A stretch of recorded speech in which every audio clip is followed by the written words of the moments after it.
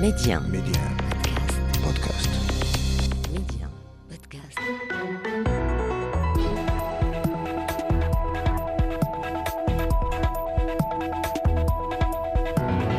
أهلا بكم. أشاد المغرب بتبني مجلس الأمن الدولي القرار 2703 المتعلق بقضية الصحراء المغربية. هذا القرار مدد ولاية بعثة المينورسو لمدة سنة، وجدد تكريس سمو المبادرة المغربية للحكم الذاتي، كما جدد أعضاء المجلس دعمهم لجهود الأمين العام الأممي ومبعوثه الشخصي إلى الصحراء المغربية الهادفة إلى الدفع قدما بالعملية السياسية في أفق التوصل إلى حل واقعي وعملي ودائم قائم على التوافق. للاقتراب أكثر من مضامين هذا القرار والأجواء التي أحاطت به، معنا السيد عمر زنيبر، السفير الممثل الدائم للمغرب بجنيف. معالي السفير عمر زنيبر، أهلا ومرحبا بك.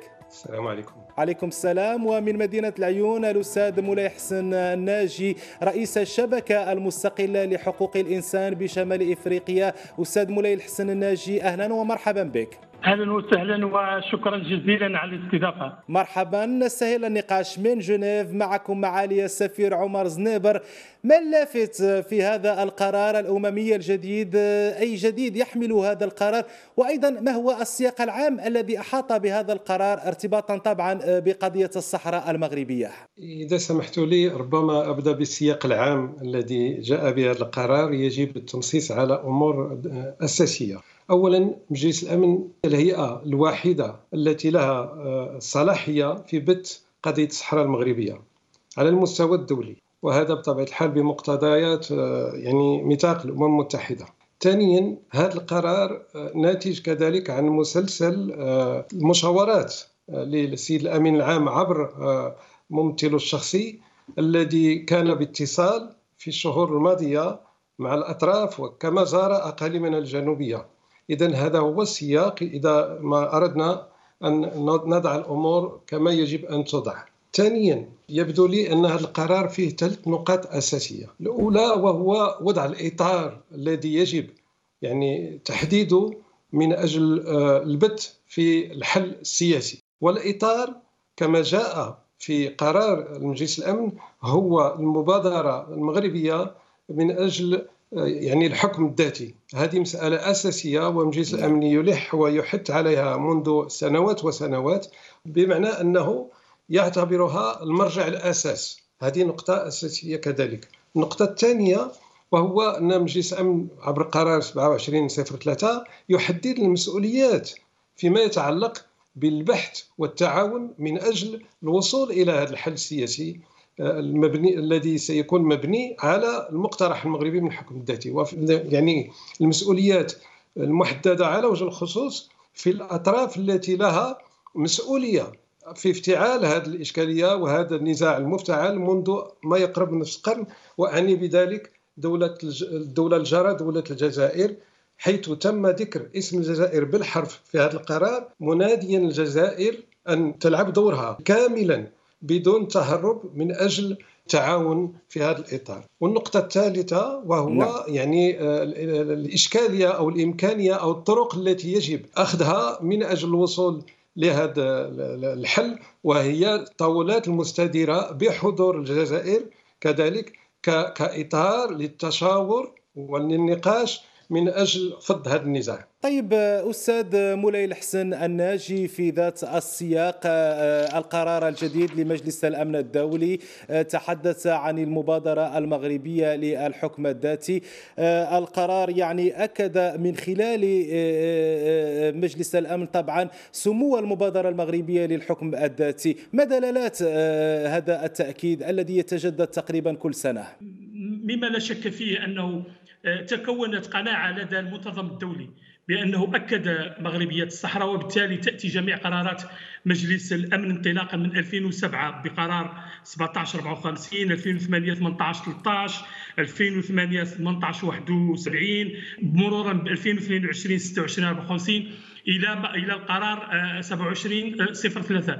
كلها تؤكد على مبادرة الحكم الذاتي كحل واقعي وذا مصداقية، وذلك راجع لكون المنتظم الدولي يعني مقتنع تماما بمشروعية مغربية الصحراء، ومقتنع تماما بجدية المملكة المغربية في الالتزام تجاه يعني تنمية الأقاليم الجنوبية، وكذلك تجاه حقوق الإنسان بصفة يعني عامة. فبالتالي لا يمكن لهذا القرار إلا أن يعبر عن الإجماع الدولي حول مصداقية وجدية وواقعية الحكم الذاتي كحل نهائي ومستدام لقضية الصحراء. كما أن هناك إشارة مهمة وهي الإجماع الكبير داخل مجلس الأمن حول هذا القرار، يعني 13 دولة بالإيجاب، صحيح. دولتين بالامتناع، والامتناع في هذه المواقف هو أقرب إلى الإجماع منه إلى الرفض. كما أن أكثر دلالة كذلك هو أن المنتظم الدولي أصبح مقتنعا بضرورة الحل النهائي لهذا الصراع الذي أصبح يعني يقف في وجه التنمية، في وجه التطور على المستوى القاري، على المستوى الدولي. كما أننا نشير دائما وتشير التقارير ذات المصداقية على أن قضية الصحراء يريد البعض أن يستغلها من أجل يعني بلبلة الوضع في شمال إفريقيا والساحل والصحراء، وتعتبران من أكبر التحديات أمام يعني المنتظم الدولي، والتي تدعو بالإلحاح إلى إيجاد حل لهذا الصراع المفتعل والذي حان الوقت لإنهائه في إطار حل أممي ووحيد، في إطار مبادرة الحكم الذاتي، مبادرة رابح. معالي السفير عمر زنيبر، كان هناك أيضا إجماع على قرار مجلس الأمن كما أشرتم قبل قليل، ردود فعل إيجابية من بينها رد فعل فرنسا التي جددت على لسان سفيرها الممثل الدائم لدى الأمم المتحدة السيد نيكولا دي غيفيير، جددت تأكيد دعمها التاريخي والواضح والثابت للمخطط المغربي للحكم الذاتي، وأكدت وهذا لافت أيضا أن الوقت قد حان للمضي قدما في هذا المخطط. أين تبرز برأيكم أهمية هذا الموقف الفرنسي الإيجابي من قضية الصحراء المغربية؟ فرنسا تلعب دور مهم جدا في مواكبة هذا ملف قضيتنا الوطنية الصحراء المغربية، باعتبار كما سبق الذكر أنها عضو دائم في مجلس الأمن، ولكن كذلك باعتبار أن فرنسا بلد له معرفة دقيقة ومفصلة في كل خلفيات هذا الموضوع، كقوة كانت حاضرة في المنطقة بطبيعة الحال، وكذلك كبلد يعرف يعني كل كما قلت المعطيات حول هذا الموضوع. إذن من هنا تأتي أهمية هذا التصريح الذي أدلى به السيد الممثل الدائم لفرنسا في أمام مجلس الأمن. النقطة الثانية يجب أن نضعها كذلك في إطار الذي الأساسي الذي يعني نص عليه جلالة الملك محمد السادس نصر الله وأيده فيما يتعلق بتعاطي المغرب مع شركائه في قضيتنا الوطنية، بمعنى أن المغرب يقيس علاقاته مع الدول التي لها يعني دور أن تلعب في هذا الأمر أو كل الشركاء باعتبار مواقفها فيما يتعلق بقضيتنا الوطنية. إذن هذا البيان جاء يعني ربما يمشي قدما في هذا الاتجاه، ونحن ننتظر يعني على كل الدول التي يمكن أن تلعب دور، وهي الآن يعني أن تواكب وأن يعني تجتمع مع غالبية المنتظم الدولي. أن اليوم هناك ما يقارب من 100 دولة التي تؤيد مشروع الحكم الذاتي، وهناك يعني مساندة قوية للموقف المغربي، وهذا يعني كله يمشي في هذا الاتجاه. وأريد كذلك أن ألح على أن في توجهات جلالة الملك نصر الله دائما اليد الممدودة للكل من أجل فض هذا النزاع. طيب أستاذ ناجي، يعني قرار مجلس الأمن 2703 أكد مجددا دور الجزائر بصفتها طرف فاعل رئيسي في هذا النزاع الإقليمي المفتعل. الجزائر ورد ذكرها عدة مرات في هذا القرار، ما الذي يعنيه ذلك، وكيف نقرأ اليوم تجاهل المجلس لرفض الجزائر استئناف المشاركة في مسلسل الموائد المستديرة؟ بالنسبة للقرار 2703 كما أوردنا سابقا، يعني لم يخرج عن المعتاد وعن الإجماع الدولي حول حيثيات الصراع المفتعل يعني في قضية الصحراء، والذي أصبح واضحا يعني للعيان، سواء من حيث حيثيات هذا الصراع وكذلك حتى الأطراف الحقيقيين في هذا الصراع، بحيث أنه تم ذكر الجزائر بصفة متواترة كما قال معالي السفير، ومستمرة في قرارات مجلس الأمن حتى في النقاشات الجانبية. هذا دليل على أنه هناك وعي تام لدى المنظم الدولي وكذلك أصحاب المصلحة من قضية الصحراء على أن الطرف الحقيقي في الصراع المفتعل هو الجزائر. لذلك فهي تعمل بلا كلل من أجل تعطيل جميع المبادرات التي من شأنها أن تقرب وجهات النظر أو تحلحل بشكل ما هذا الصراع المفتعل الذي وجب إنهاؤه. كما ذكرت سابقا، هناك إجماع دولي على ضرورة إنهاء هذا الصراع. المجتمع الدولي على قناعة إلى أن الجزائر تحاول إيجاد عراقيل وطرح الصعوبات أمام المبعوث الأمم الديمستورة أو أي مبعوث آخر من أجل تقديم مبادرات من أجل حلحلة هذا الصراع، خصوصا أمام مرونة وسرعة استجابة المملكة المغربية لكل ما من شأنه الحفاظ يعني على الأمن الدولي وحقوق الإنسان ودعم المبادرات الأممية، ذلك من أجل التزاماتها الدولية. وقد تم ذكرها عدة مرات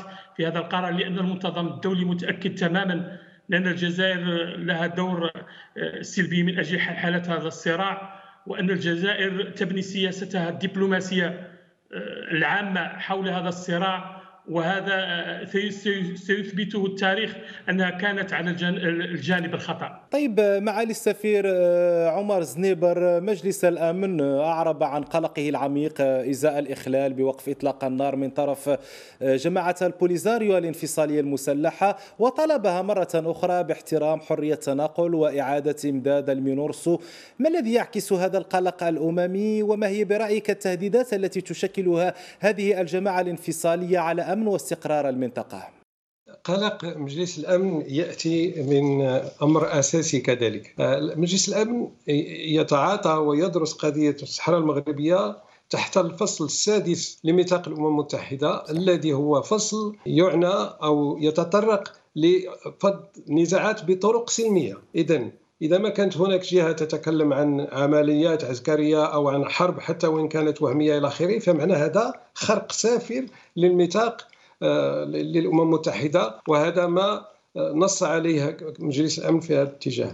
فيما يتعلق بقضية يعني مسألة زعزعة الاستقرار في منطقنا، الحمد لله المملكة المغربية بلد مستقر بشهادة الجميع وبحكم السياسة الرشيدة لجلالة الملك التي تجعل بلدنا دائم الحمد لله قدوة في هذا، ليس فقط لبلدنا لوحده ولكن المغرب يشيع الاستقرار في منطقته. الأمر الآن يتعلق يعني مناوشات معروف يعني ما هي يعني قصدها، ولكن لما يجب الأمر المغرب يأخذ مواقف صارمة كما لاحظنا في مسألة فتح معبر القرقرات. هذا واضح لأن الحمد لله لنا كذلك كلمتنا في الموضوع، ونحن أصحاب الحق ولنا الحق في الدفاع على أنفسنا وفي وقف يعني أي عمل ضد بلدنا. أكثر من ذلك مع الأسف هذه العمليات التي يعني تذكر من حين لآخر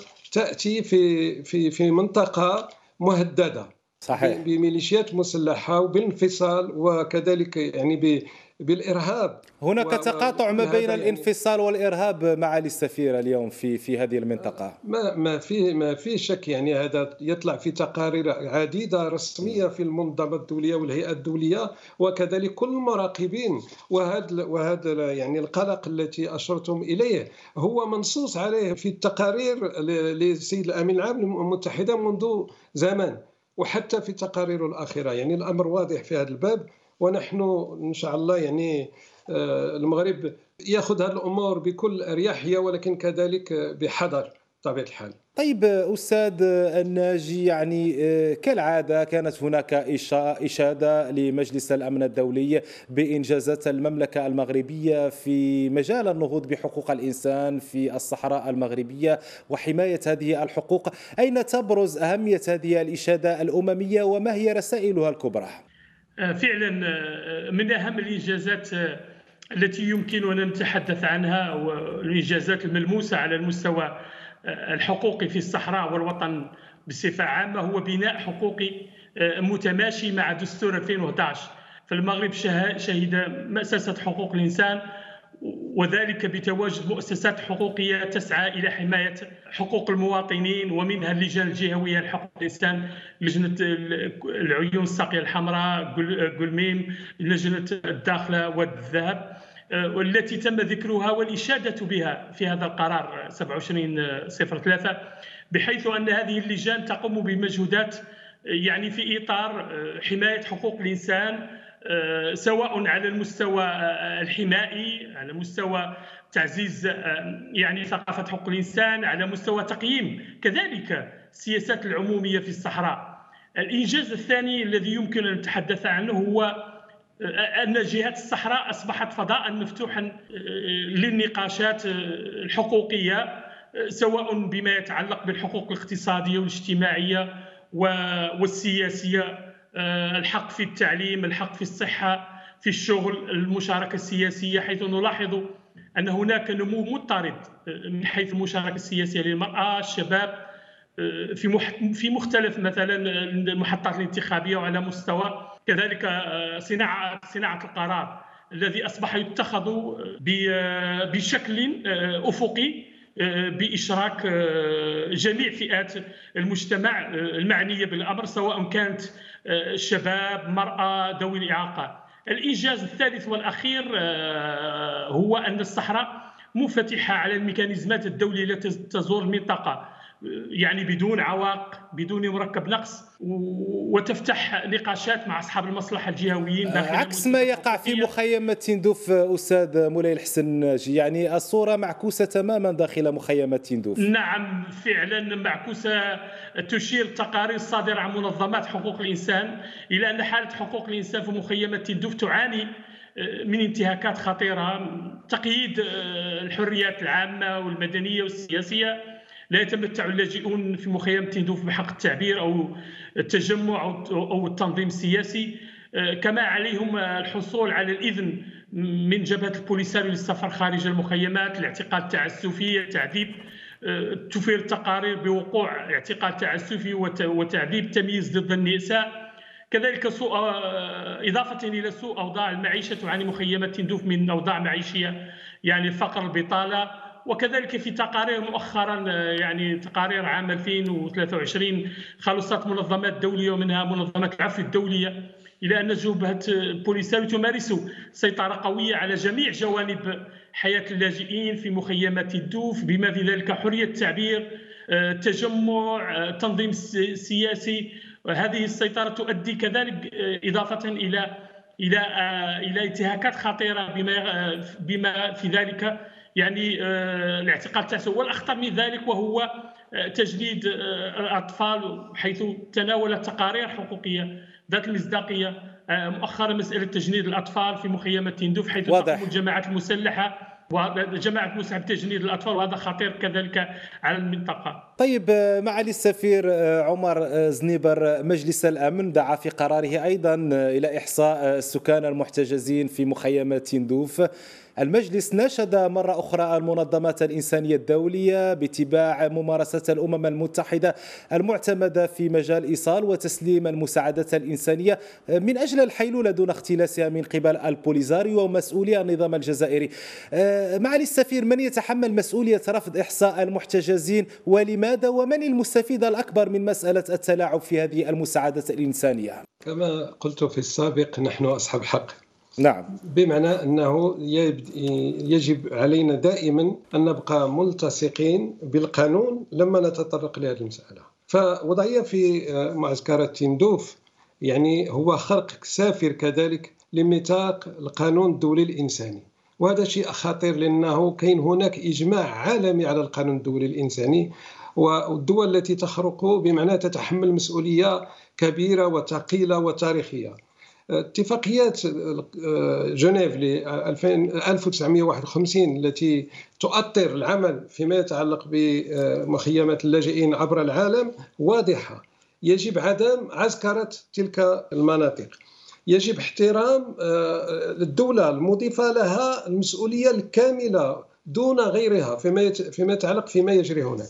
إذن كل هذه الخروقات التي كذلك أشار إليها الأستاذ الناجي تمشي ضد المصلحة لتلك الساكنة أولا، وضد مصلحة يعني المنتظم الدولي الذي هو يجب عليه أن يسهر على تطبيق تلك الاتفاقيات. أزيد على ذلك أنه هناك تقارير دولية سابقة وحديثة العهد، مثلا برنامج التغذية العالمية نشر في سنة 2022 تقرير مفصل والذي يرغب أن يعني يقيس الواقع كما هو الآن جاري به العمل في المعسكرات. كل ما تفضل به الأستاذ الناجي هو يعني مضبوط، وأكثر من مضبوط، منصوص عليه في تقارير منظمة دولية كتلك التي أشرت إليها بمعنى البرنامج التغذية العالمية. كل هذه الأشياء يجب أن نأخذها كذلك في معاملات الممثلين النظام الجزائري في المنظمة الدولية.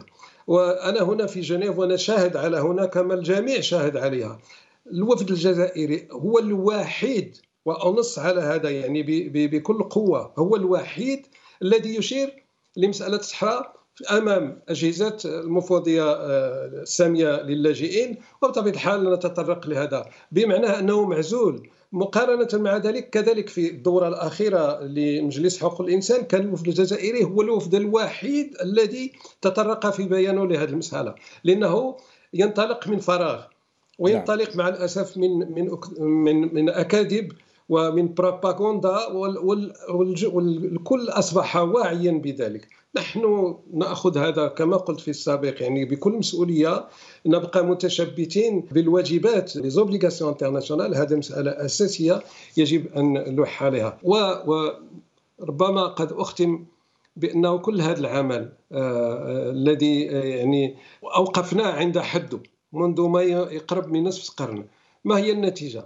النتيجة هو ضياع كل الفرص لتنمية منطقتنا، لاندماج دول شمال إفريقيا، لمساهمة دولنا يعني بكل قوة في إطار جهوي أوسع، في إطار القارة الإفريقية، وفي المعاملات وفي التعامل كذلك مع جيراننا. نحن لنا تحديات، كلنا لنا تحديات، ولكن الحمد لله رغم كل هذه التحديات ورغم يعني لكن هناك معالي السفير مسلسل تنموي يمضي قدما في المناطق الجنوبية للمملكة المغربية. كنت بالضبط أريد أن أذكر ذلك، لأنه دائما في يعني رغم كل ذلك المغرب بنى ويبني وسيبني، والمغرب في تطور كبير وعميق. نحن كما كان يقول جلالة الملك الحسن الثاني رحمه الله، وكما يقول جلالة الملك محمد السادس، المغرب في صحراء والصحراء في مغربها، وما قمنا به وما يقوم به المغاربة والمغربيات في أقل الجنوبية هو يعني شيء مثالي على المستوى الدولي ككل. نحن نتكلم عن مناطق قاحلة بنينا فيها طرق، بنينا فيها مستشفيات، بنينا فيها بنية تحتية لا مثال لها ربما في المنطقة كلها، من كذلك موانئ ونشاط اقتصادي. أنا بالضبط أنا بنفسي يعني وجهت الدعوة لبعض الوفود زاروا تلك المناطق وتفاجأوا مثلا أن هناك طاقات متجددة شاسعة، وهناك ساكنة الحمد لله، ساكنة مرتبطة بمغربيتها. معالي السفير عمر زنيبر، السفير الممثل الدائم للمغرب بجنيف، شكرا جزيلا لك. السلام عليكم وعلى الأستاذ العزيز السيد الناجي. شكرا. أستاذ مولاي الحسن الناجي رئيس الهيئة المستقلة لحقوق الإنسان، كنت معنا من العيون، شكرا جزيلا لك. شكرا جزيلا لكم وشكرا جزيلا لمعالي السفير المحترم.